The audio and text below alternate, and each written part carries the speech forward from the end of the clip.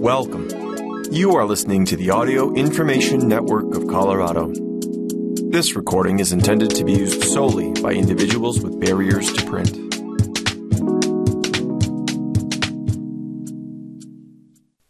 Thank you for joining us for the reading of the November edition of the Crestone Eagle. My name is Paul Levon. Starting with Saguache County News, written by Lisa Syriacs, Saguache County Audit Identifies Problems. In September, the presentation of the 2021 Saguache County Audit highlighted ongoing problems with the county's accounting records from 2021 and beyond. Jessica Bogner of Wall, Smith and Bateman, WSB, summarized the audit, ending her presentation with the announcement that if the firm does not see an improvement in the county's accounting systems, it will most likely withdraw from performing the 2022 audit. While WSB signed a 5-year engagement, the significant difficulties in performing the 2021 audit did not match the expectations going into the contract. These difficulties resulted in the auditor spending more than twice the time projected to complete the work. It is already September, 9 months into 2022, and based on 2021 accounting procedures, there are a lot of corrections that will need to be made. For 2021, we fixed the financial statements so that they are correctly stated, Bogner said. This means that Wall, Smith, and Bateman could issue an unmodified opinion on this audit because we fixed it. But to be clear, these findings are not good. Lack of internal controls over financial reporting dating back to 2009 resulted in findings of material weakness. Without a doubt, this is the most serious and persistent problem the county needs to address.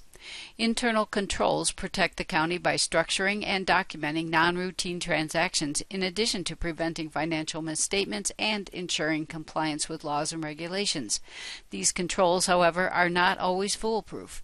Over $3.3 million in adjusting journal entries, AGE, had to be made by the auditors to correctly state the county's financial position.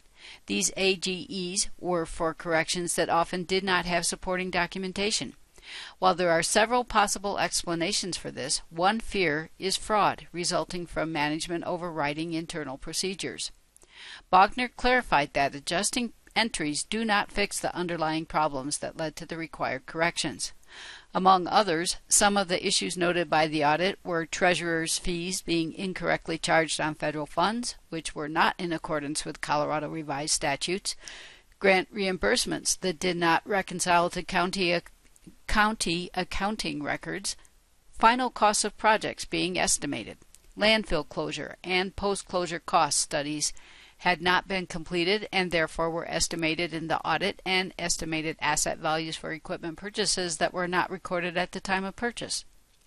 In his 2019 letter of resignation, former county administrator Glenn Simpson warned the county about potential areas of concern in accounting, timekeeping, and payment that could hurt the county, noting, "Weaknesses in payroll, accounts payable, and the general ledger are vulnerable to both fraud and embezzlement." The 2019 audit was filed late, resulting in sanctions by the state, including freezing funds owed the county. In a separate but related finding, the audit report also identified a lack of internal controls, specifically in the Department of Social Services. The report states that Social Services fund expenditures for the year 2021 exceeded its allotment by over $5 million, identified as material noncompliance in the audit, and is a violation of local government budget law. The audit found that county staff did not complete monthly reconciliation of ledger accounts throughout 2021, a finding that required additional investigation and reconciliation procedures. This warranted prior period and current year audit adjustments in order to properly state the financial statements for 2021. Bogner pointed out that posting what is provided through the state of Colorado's financial management system, the statewide reporting system, the Department of Social Services, will result in an income statement, but cash, bank accounts, and other balance sheet accounts are not reconciled. The statements are not considered accurate. Additional discussion with Social Services Director Christina Wilson and County Finance Officer Virginia West revealed another major issue. The balances in the 2020 audit were 100% incorrect. Wagner also pointed out that the responsibility for the accounting and reporting accurate financial information lies with the Board of County Commissioners, not the auditors. Wagner engaged the commissioners and the staff present with discussion around some constructive solutions, resulting in the management committing to include additional reviews using a second set of eyes. The corrective action plan included at the end of the audit also commits to a review process. Wagner strongly encouraged monthly review at all levels in order to find and correct errors in a timely fashion. Overall, it was identified that most of the county accounting problems stemmed from a continuation of what was done in the past. Management staff indicated that at the current salary levels, it is difficult to hire people with adequate education and training, which has led to stagnation and cutting corners. Multiple training events have already been identified and plans were made for staff to attend. Now turning to POA news written by John Rowe. Meet the Baca Grande Association leadership team. The Baca Grande Property Owners Association, BGPOA, has gone through many changes in the last 2 years. Only one board member remains from 2020, Suganda Brooks. New directors include Community Manager Jay Walther, Ambulance Chief Joanna Doxson, Land Use Coordinator Debbie Oberhausen, and Land Use Manager Chris Wybrow. And Shelley Saunders is the new Community Membership Services Manager. The CMS post is brand new, created in response to a quickly growing Baca population which has doubled in the last 4 to 5 years, requiring more resources, especially since the current board of directors and community manager are committed to making the association friendlier and more accessible. Members are considered friends and neighbors, not adversaries. Meet Shelley Saunders, new CMS manager. Shelley, you have what sounds like a big job. Just what is the function of this new position, CMS manager?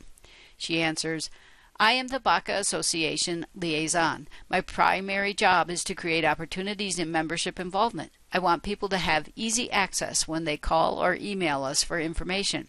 I have a goal of answering as many calls as possible, and when calls do go into voicemail, to get back to folks as soon as possible.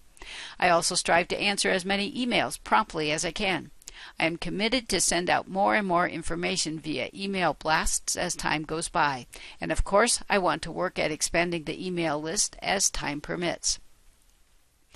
Rowe asks, the association has always had a tough chore in having good contact information for all property owners. They often don't have any current data on addresses, phone numbers, or emails. Owners literally live all over the world, and some are simply unreachable, at least for now. What else is on the drawing board for future member involvement? Saunders answers, we will have a survey going out soon to get feedback on how we are doing, on what changes or additions members suggest. We strive for better transparency in financial matters, such as more details on budgets and association income. When dues go up, we want the membership to know exactly why. We are working on a Facebook page and hope to have it up and running shortly. The leadership team has received good feedback on the information exchange, town hall type meeting that we had in October on the budget and assessment increase. We plan for more of these meetings on various topics. Again, the entire leadership team really wants association members to be a part of what we are doing and to feel like they are a part of the policy making too. Rowe asks, was the open house the association held in October also part of this larger vision of having an open and friendly relationship with the community? How did it go over?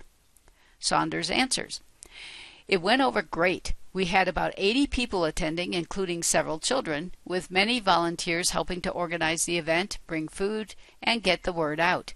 Jay Walther cooked hot dogs. Kids got to play on the fire truck, closely supervised, of course, and see the ambulance. Fire Chief Jim even let the kids blow the siren. Several members of the management team also came and had a good time rubbing elbows with the community. All that, and it cost the association nothing. All the labor and food were donated. We plan to have these on some kind of regular basis, as all involved really enjoyed themselves. Rowe asks, wow, it sounds as if you really like your new job. Yeah? Saunders answered, I am very excited about the prospect of being part part of building happy and effective community relations. We at the association have a great team who are very supportive of all these outreach efforts, and I love the people of Crestone and the Baca. I look forward to meeting and getting to know many more of our friends and neighbors. I want folks to feel free to call or email me. Telephone number is 719-256-4171. Email address is member-services@bacapoa.org. And now we have a Thanksgiving prayer by Heather D'Alessio and Nathan Good. We are fortunate to enjoy the unique and diversely free lifestyle the Crestone San Luis Valley communities offer. May Spirit grace our children to grow up healthy and happy, learning and practicing to cherish and carry through life with open and joyful hearts. Let's share the responsibility and enjoyment of living together in symbiosis, surrounded by all of our relations and the fruits of our labors. May we become elders who have the good fortune to be again as a child, returning to awe and wonderment. As students of history, we stand on the shoulders of giants. I perceive that there is a path before us. This path springs from diligence to inner truths. It is powered by the dynamo of devotion, and its edge is whetted by vigilance. For I know there is a door wide open right now for us to prevent any more atrocities. Here is an opportunity to shine. May we evolve soon into a more raw and pure form of human, informed and ultimately maturated by ancestral memory and one another. Together may we master ourselves immediately, for if we learn the art of appreciation for the jaw-dropping beauty and power all around us, we find it within ourselves. We are grateful to be done being subordinate to the doctrine of war. For unknown generations, in this valley and the world over, human beings have not been recognized as sacred. A story continues to emerge that our community has undergone natural cyclic deconstruction, and that perhaps some opportunistic parties have made the most of it, repeatedly. Thorough, pervasive exploitation, colonization, genocide, and in some cases complete biocide. We have been made subhuman. Some of us have allowed ourselves to be corralled and made to be castes of people instead of natural, critical thinking men and women, sons and daughters. We can reclaim our freedoms, medical, sexual, religious, and all. It seems a contrived legal system and self-serving corporatocracy is duping us out of our livelihoods, rights, and freedoms. Some of our local leaders are being coerced with money from technocratic lawmakers and lobbyists from the top down to disrupt our local heritage.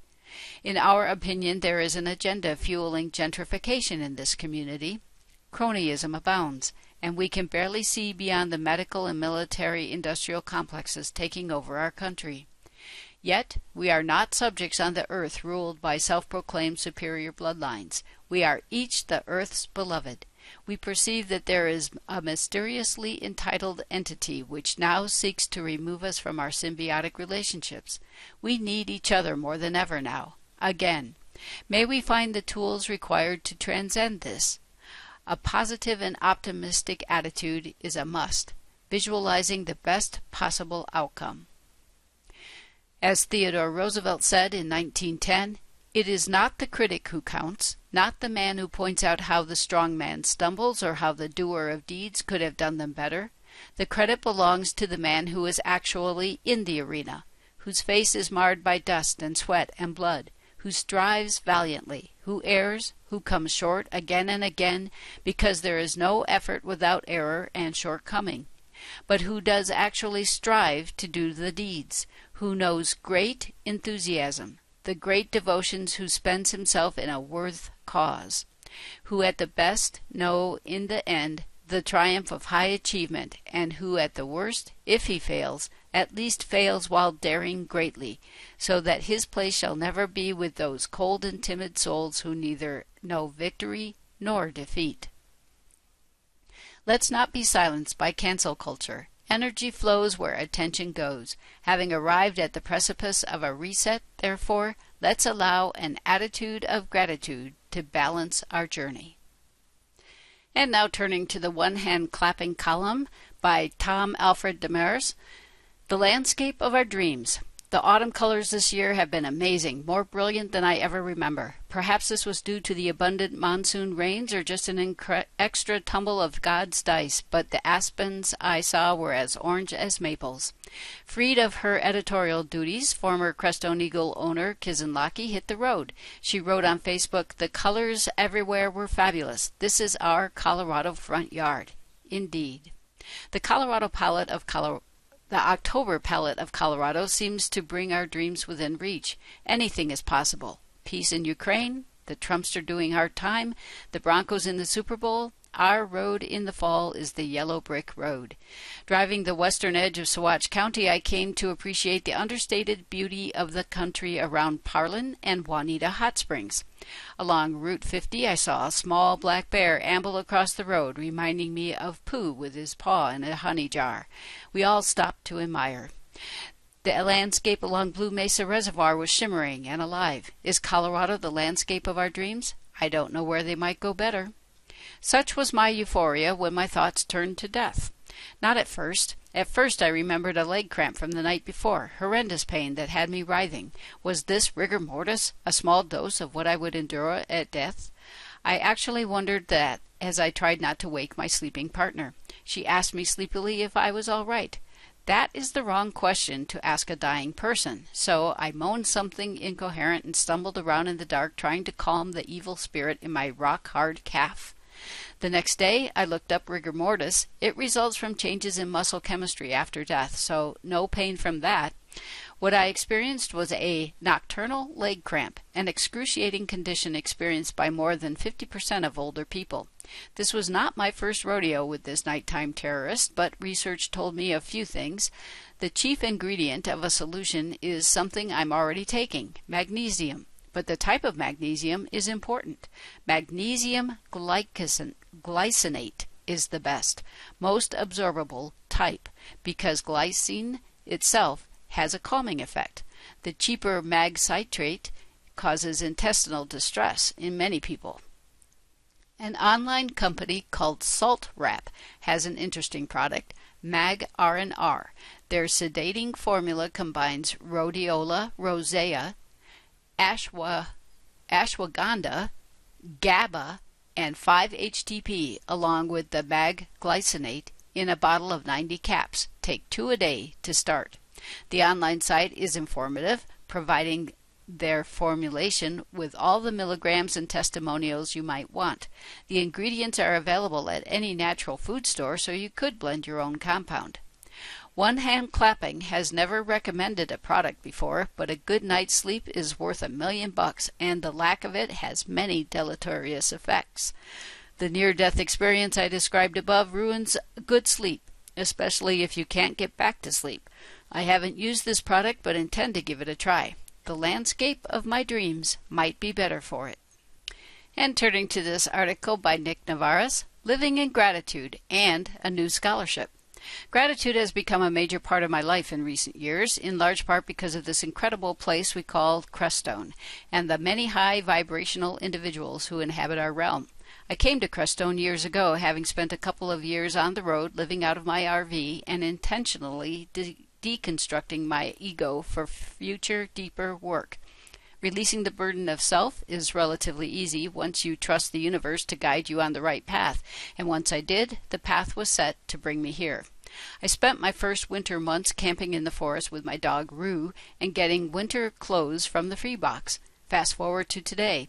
I have my own successful real estate firm, Mountainside Realty, and am an active member of many area groups whose goal is to better the lives of those in our community.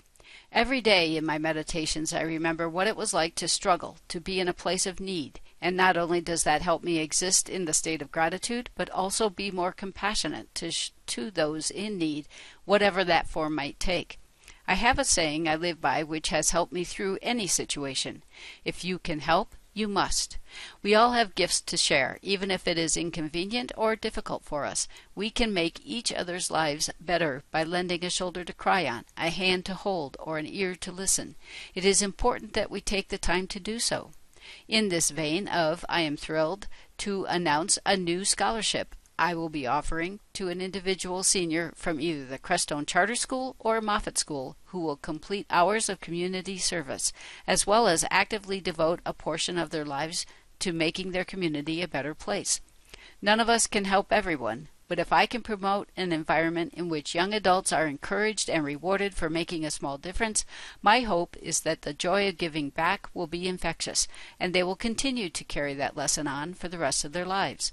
Details of this scholarship will be forthcoming, but it will involve 200 or more hours of community service by each candidate before applying for an initial $2,500, and the winner is eligible to receive an additional $2,500 each successive year for 4 years, provided they continue to engage in community service and are attending either a college or trade school.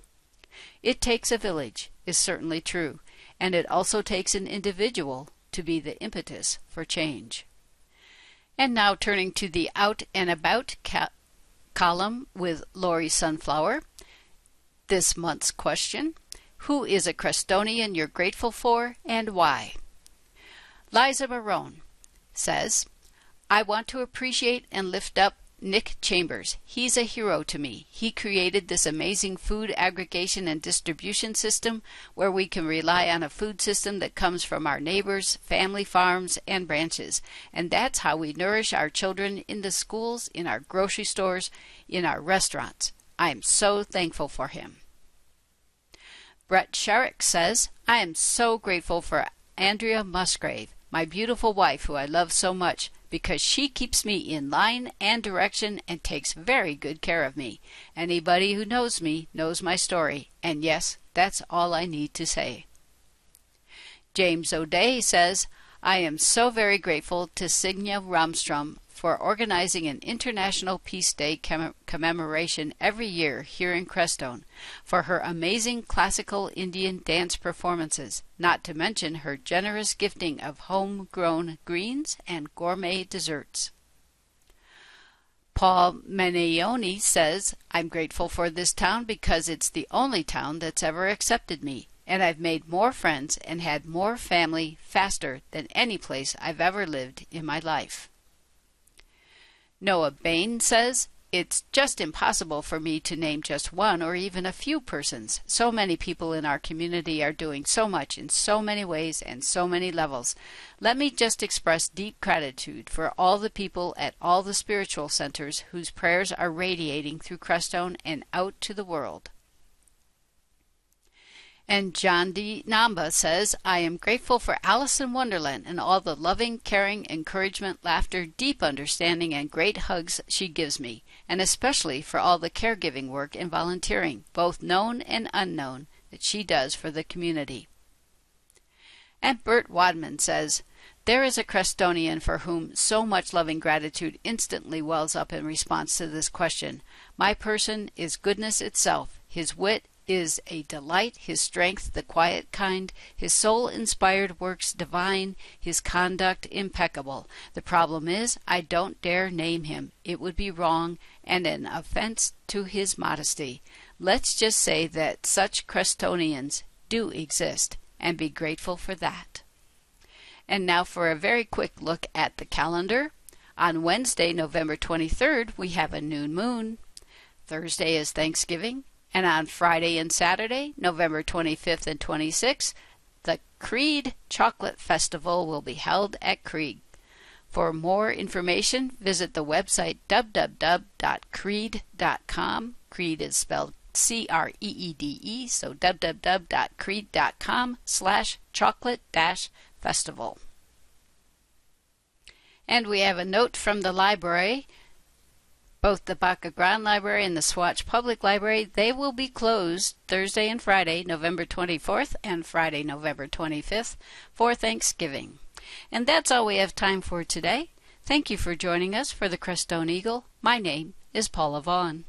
If you enjoyed this program, please register for our free services at www.aincolorado.org or by calling 303-786-7777.